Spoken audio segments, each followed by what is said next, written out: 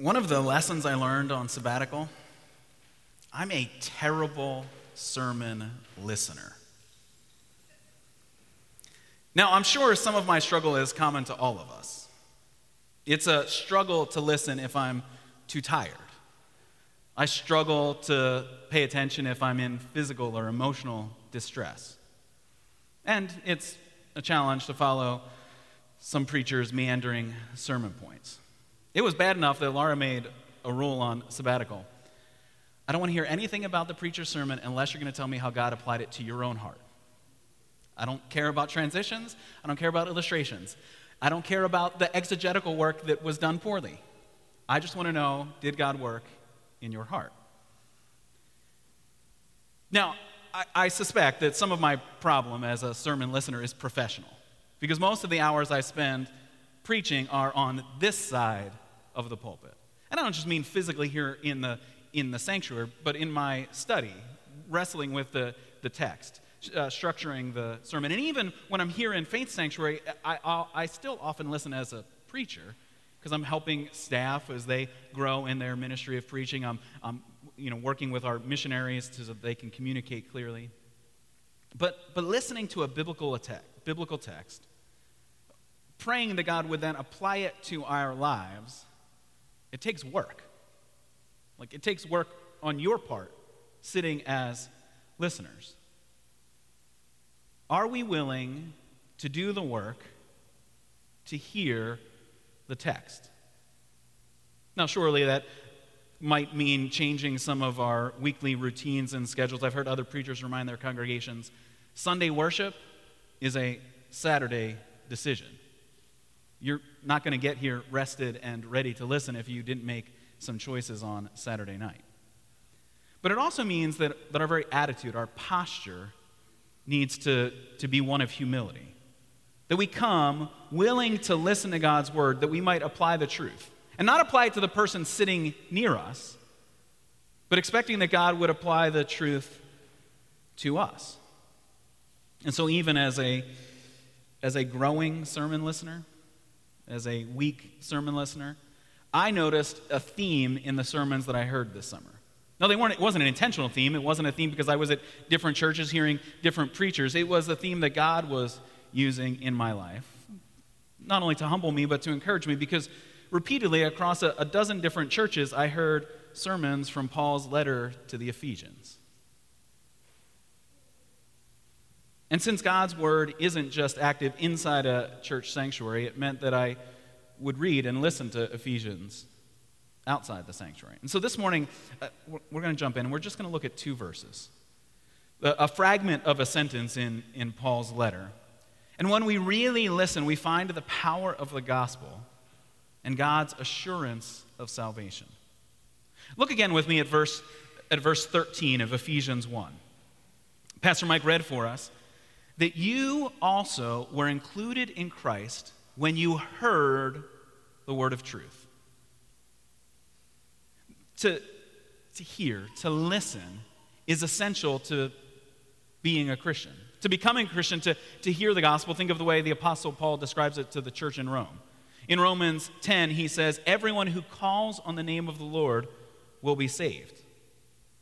So to call out to God and ask for salvation means you will receive salvation, but then he asks the question, well, how then can they call on the one they have not believed in?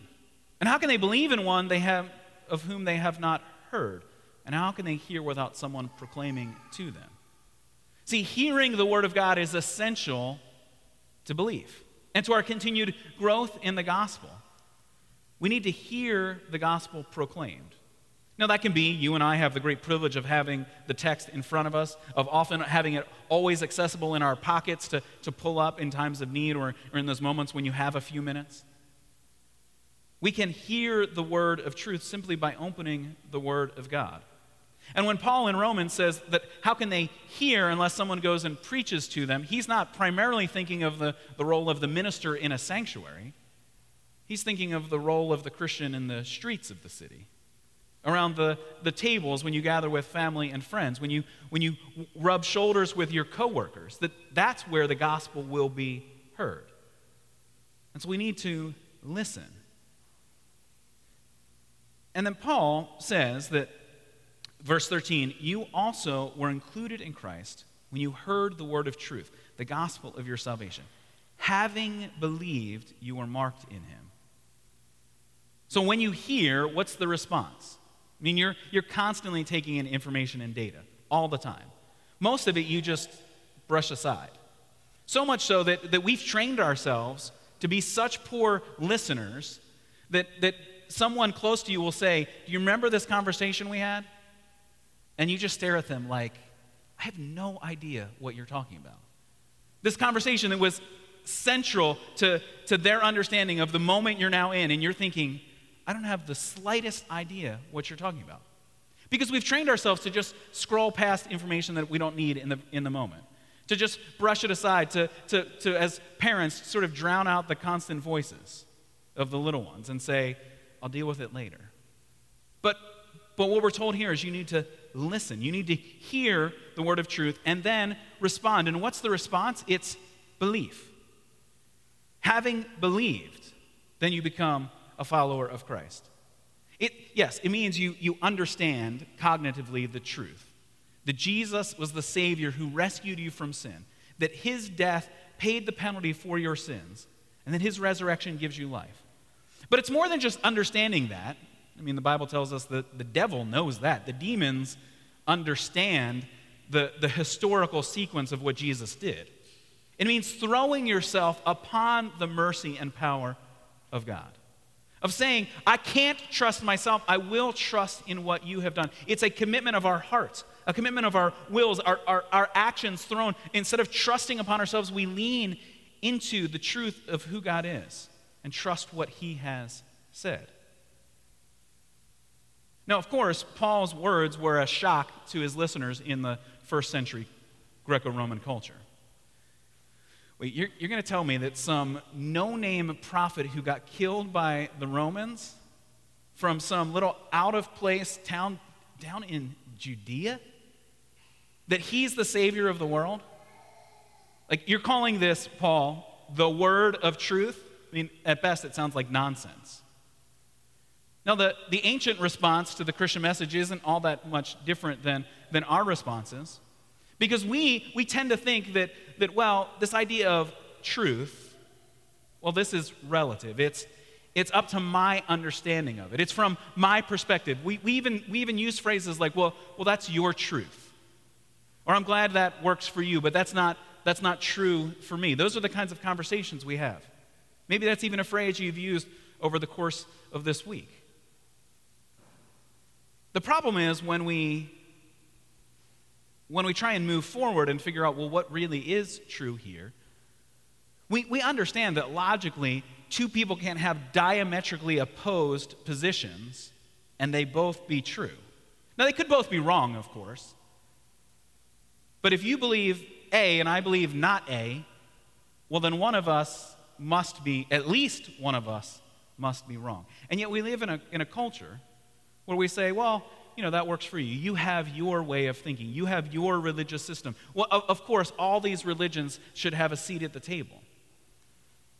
But the Apostle Paul steps in because he comes with the truth of God and says, no, when we wrestle with fundamental questions, who we are, where do we come from, what are we doing here, what's gone wrong in the world, is there any hope of fixing things? Now, Mike already mentioned Faith Explored. Those are exactly the kinds of questions that we ask and answer on Wednesday nights. And then maybe you have a really specific question. We end each night with a Q&A. I mean, you can ask me anything from aliens to what's happening in your own life to your recent visit to the hospital. I'm not that kind of doctor, but I can give you some theological advice. But come with these questions because, yes, it can be hard to arbitrate between opposing viewpoints to figure out, well, which is which. And in most instances, we would want somebody to step in and say, actually, you're only seeing part of this. Let me fill you in. Let me explain this to you. And as Christians, that's what we believe is happening here when we listen to the Word of God.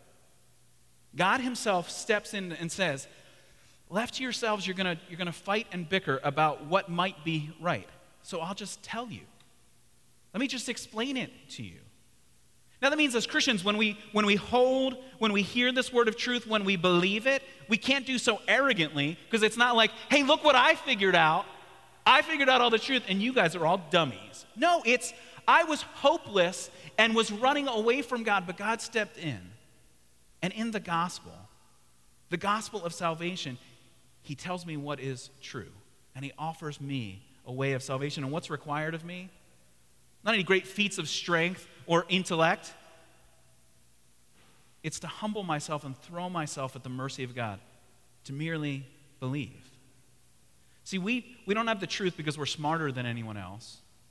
We needed an authority to give us the answers, and that's what Jesus has done through his word. He entered into history to tell us the truth, and the truth is here for us, given to us by God himself.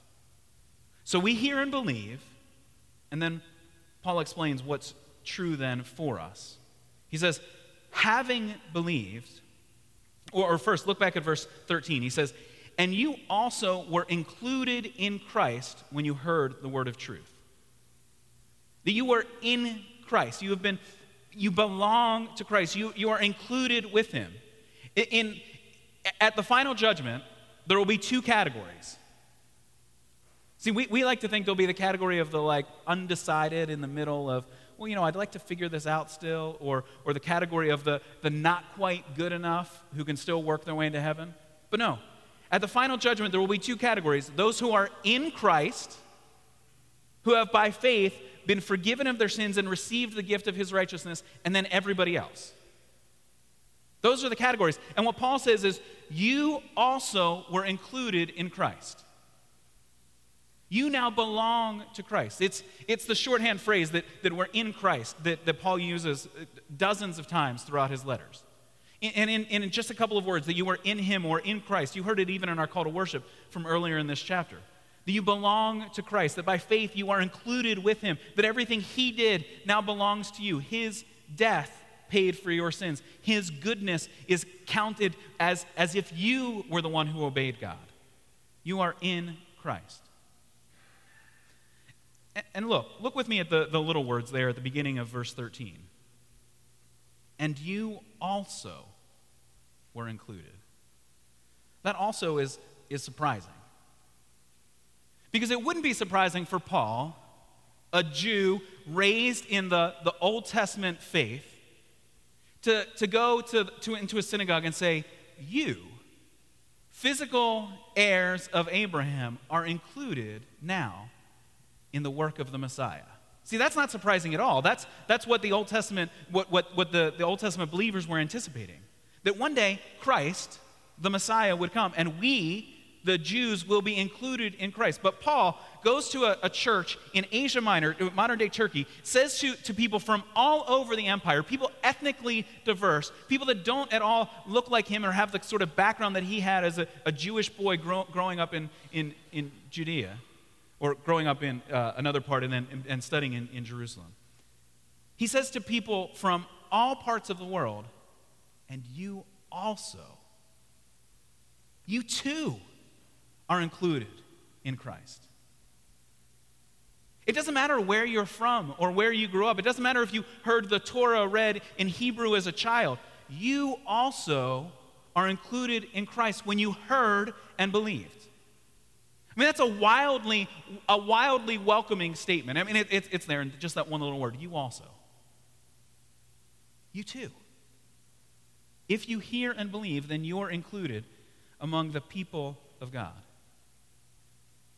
Now, of course, it was true even in the Old Testament that Israel, the people of God, were chosen not because of anything good that they had done. God explicitly and repeatedly reminds them of that. That all that they bring into the covenant with God, into their relationship with God, is their sins, their mess, their filth. That's all that they bring. Everything that they need is provided for them by God. Forgiveness and cleansing and relationship. They were unconditionally chosen. They did nothing that would give God reason to say, oh, for this reason, on this condition, I'll let you into heaven. On this condition, I'll let you be in a relationship with me. No, they're unconditionally chosen. There is nothing good in Israel. They couldn't and didn't earn their salvation. Now, it wouldn't be hard if you walked through the city of Ephesus in the first century to look around and say, I don't think God's choosing anyone here. I mean, it was a city in which idolatry was on display. At the highest point of the city was the great temple. Everywhere you walked through the streets, the promiscuity and the vice of the city would be right there in front of you. One commentator, he describes Ephesus this way. He says, human pride, false morality, and deceitful idolatry all thrived in Ephesus. Human pride, false morality, deceitful idolatry. That's what you would see in Ephesus. This you also being thrown out to include Ephesians means that God's grace is given to us not by anything good we have done, but entirely by his mercy. And sadly, those same descriptions of pride, false morality, and idolatry could be applied to our own culture today. And hear this carefully. I'm not saying this as one standing here pointing our fingers out there at the culture. The reason our culture could be described in these same ways is because of our hearts and our attitudes. Apart from the gospel, that's who I am. Somebody proud of myself, chasing after my own morality, willing to overlook my own failures, but hold you to a really strict standard. Willing to expect you to forgive me, but to be slow to forgive others. One who is willing to take the good things God has given and turn them into idols, into false gods that will give me joy and satisfaction. See, the reason that we need to hear this same truth, that you also were included in Christ, is because our own hearts are turned away from God, running to do our own things. Just one example here of the ways in which we can take something good God has given and turn it into an idol that deceives us because we think this is where I will find joy and satisfaction, and yet it leaves us feeling empty. Think about work, your vocation, your job. It's a good gift given by God to Adam and Eve in the Garden of Eden. Given the task of gardeners, of caring for the creation, of caring for the creatures, of ruling over all that God had given them. This is a gift given to them before the punishment of sin. See, some of us sort of drag ourselves through our work weeks thinking, if only I could unloose this chain and be done of this drudgery. And maybe your job really feels like that. But your vocation is something that God gave so that we would have purpose, that we could care for our families, that we could provide for our communities, that we could make the earth flourish and be a blessing to everyone around us. But some of us take this good gift of work and turn it into an idol. Some of us, by running at full speed, leaving everything else behind and saying, I'll get around to the other stuff in my life when I've succeeded here in my vocation. Now, if we're stopped and asked, is that what you're doing? I think few of us would be willing to say, yes, that's exactly what I'm doing. I'm destroying everyone in my life so that I can have vocational success. But maybe ask that question of those closest to you. What do you think is more important to me? My job or you? I don't know that I would have wanted to ask my kids that back in May. Hey, what's more important, do you think, in my life? You, my family, or my job? Because the frustration that they saw flow out of me came often from my vocation. Because I thought if I just work a little harder, then I'll succeed, right? If I do a little bit more, then my job will bring me joy and satisfaction all of the time. No, in a world filled with sin, your job is not going to fulfill you every day. You're going to have some days where you feel like, I think I'm way further behind than I was at the start of the day, and I got a lot done, and everything went wrong. But we take something good and we create it into an idol. It was meant to give us purpose and dignity. It was meant so that we could use the resources of the world to serve those around us, our families, our communities, and we use it to make ourselves feel good and valuable and significant. But Paul says to us, you also were included in Christ. You who are selfish and turn away from God. You are included in Christ. You who created your own moral rules to justify your own behavior, you have been included in Christ.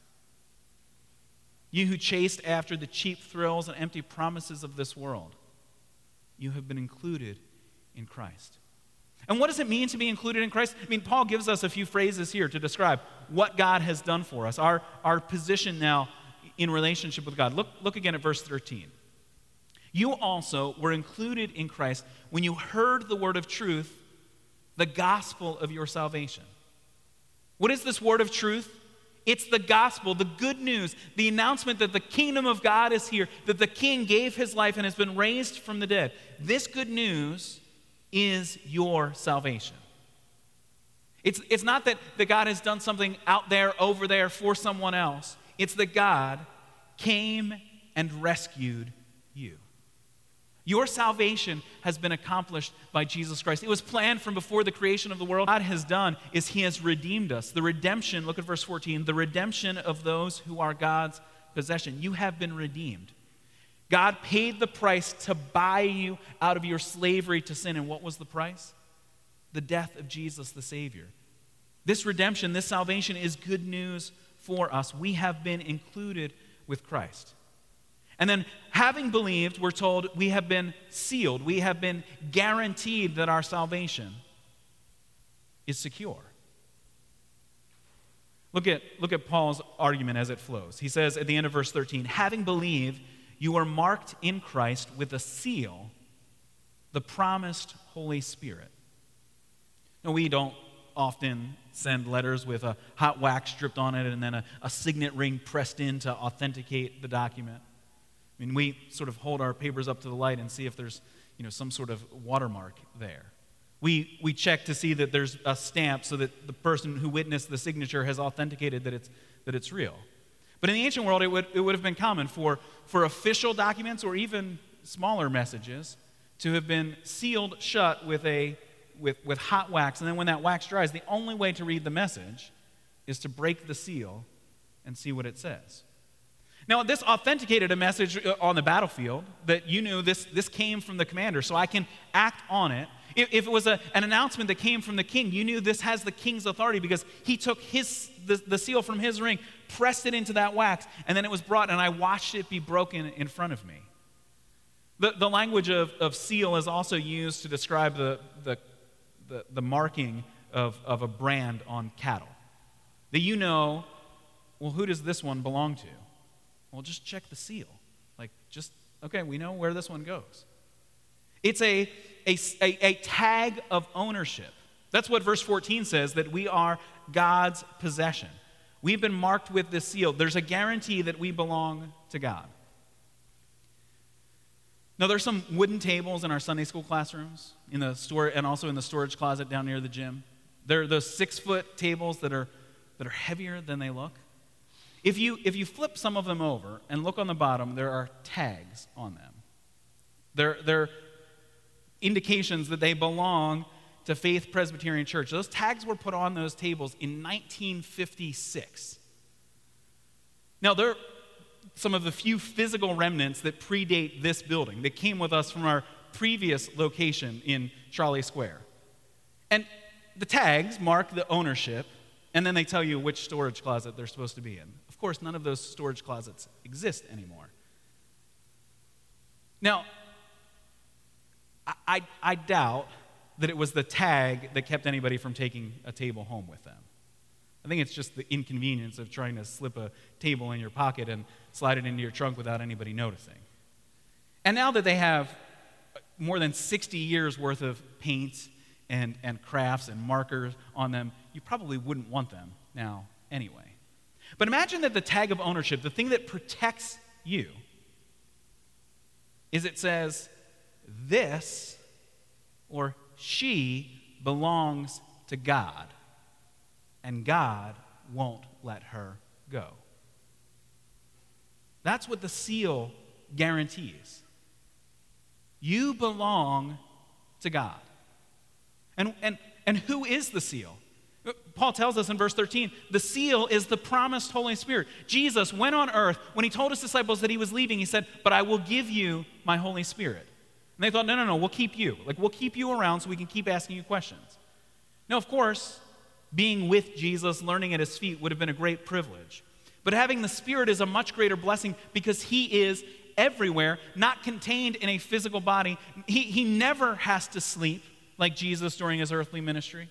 He is with each one of us. The guarantee that you belong to God is that you have been given God's Holy Spirit. When you believed, you were given the Holy Spirit. It's not some special gift given to a few.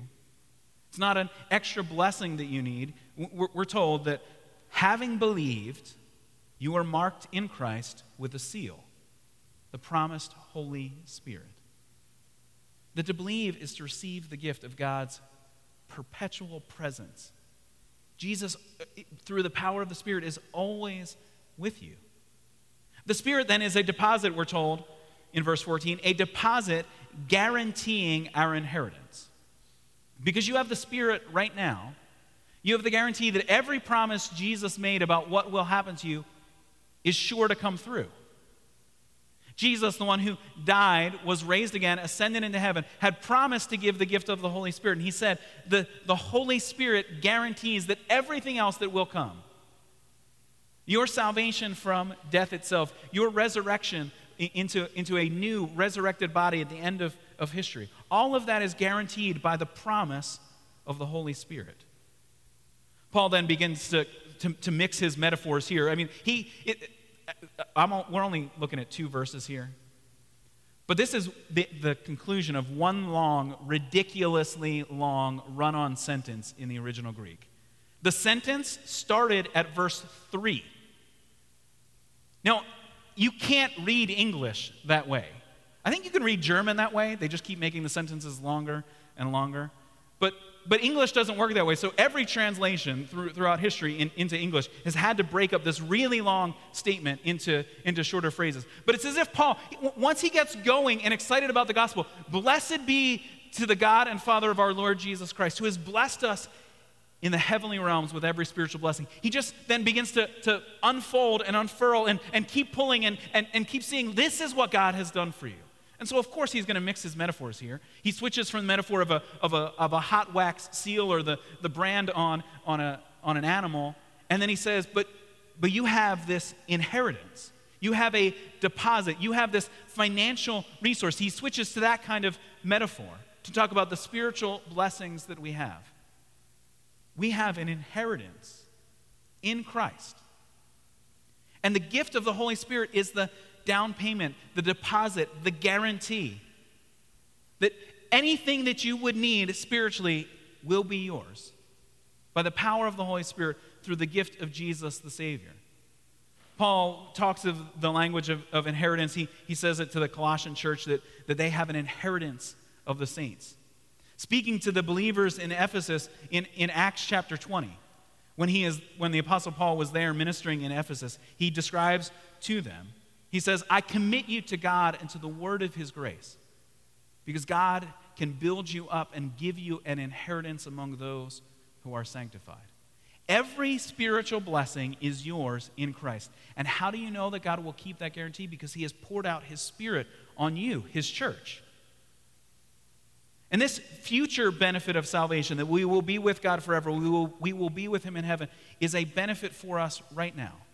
A present comfort because we have the Spirit.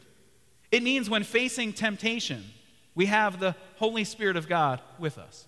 When confronting our idols and asking the hard questions of people around us, do I care about my job more than I care about you? When they give us the hard answer, we have the resource of the Holy Spirit to help us confess our sins, to strengthen us in new obedience to follow after God. We have comfort here by the promised Holy Spirit, comfort for those who are hurting. We have peace in the midst of our chaos. The Holy Spirit is with us. And so Paul offers the church the assurance of our salvation, because you weren't rescued because of something good you had done. You weren't chosen because of anything good in you. No, in Christ, you have been saved. You are included in Christ. You've received the gospel of your salvation. All we do is hear and believe. Again, how will you hear? Will you hear as one who comes humbly to the Word of God? Because there's power in the gospel message, even if it feels like there's not much power in the preacher. See, assurance is not a gift for those who are succeeding.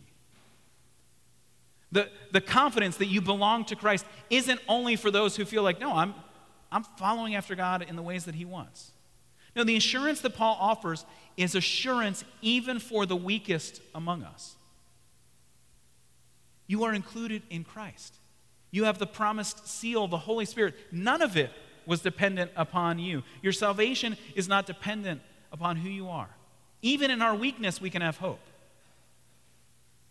Now, this next question might be a little unfair because we've only looked at 2 verses in Paul's letter to the Ephesians. But where is Paul when he writes this message? He's in prison. Paul, confined, kept in prison because he was preaching the gospel. But the prison shackles couldn't slow down the spread of the gospel because all people need to do is hear it. The prison guards hear the message. The visitors who are allowed to come to Paul hear the message. The church, even with Paul, the great missionary preacher, in prison, continues to spread the gospel message. See, prison bars can't resist the power of the gospel. And Paul's personal weakness as one in prison does not weaken the promise. You have been included in Christ. You have been marked in Christ with a seal. You've been given the Holy Spirit. Nothing can shake the guarantee of our inheritance. Hear this truth, believe it, trust in the guarantee of our salvation, so that we, those who have been rescued, might be to the praise of God's glory. Let's bow in prayer. Father in heaven, we thank you for your word, which challenges us and comforts us. Lord, for those who are listening today, wanting to believe, having heard this message, heard it read, heard it sung, Lord, give the faith now to those who hear, that they might believe. Lord, for those that feel burdened and weak by the struggles in life, by their own failures and brokenness, Lord, give them comfort that when they believe, they have been included in Christ. They have been gifted your Holy Spirit. Lord, strengthen us and encourage us in this assurance of our salvation, that we are rescued, that we hear this good news not because of anything good in us, but because of Jesus, our Savior. Father, we come praying in the name of Jesus Christ. Amen.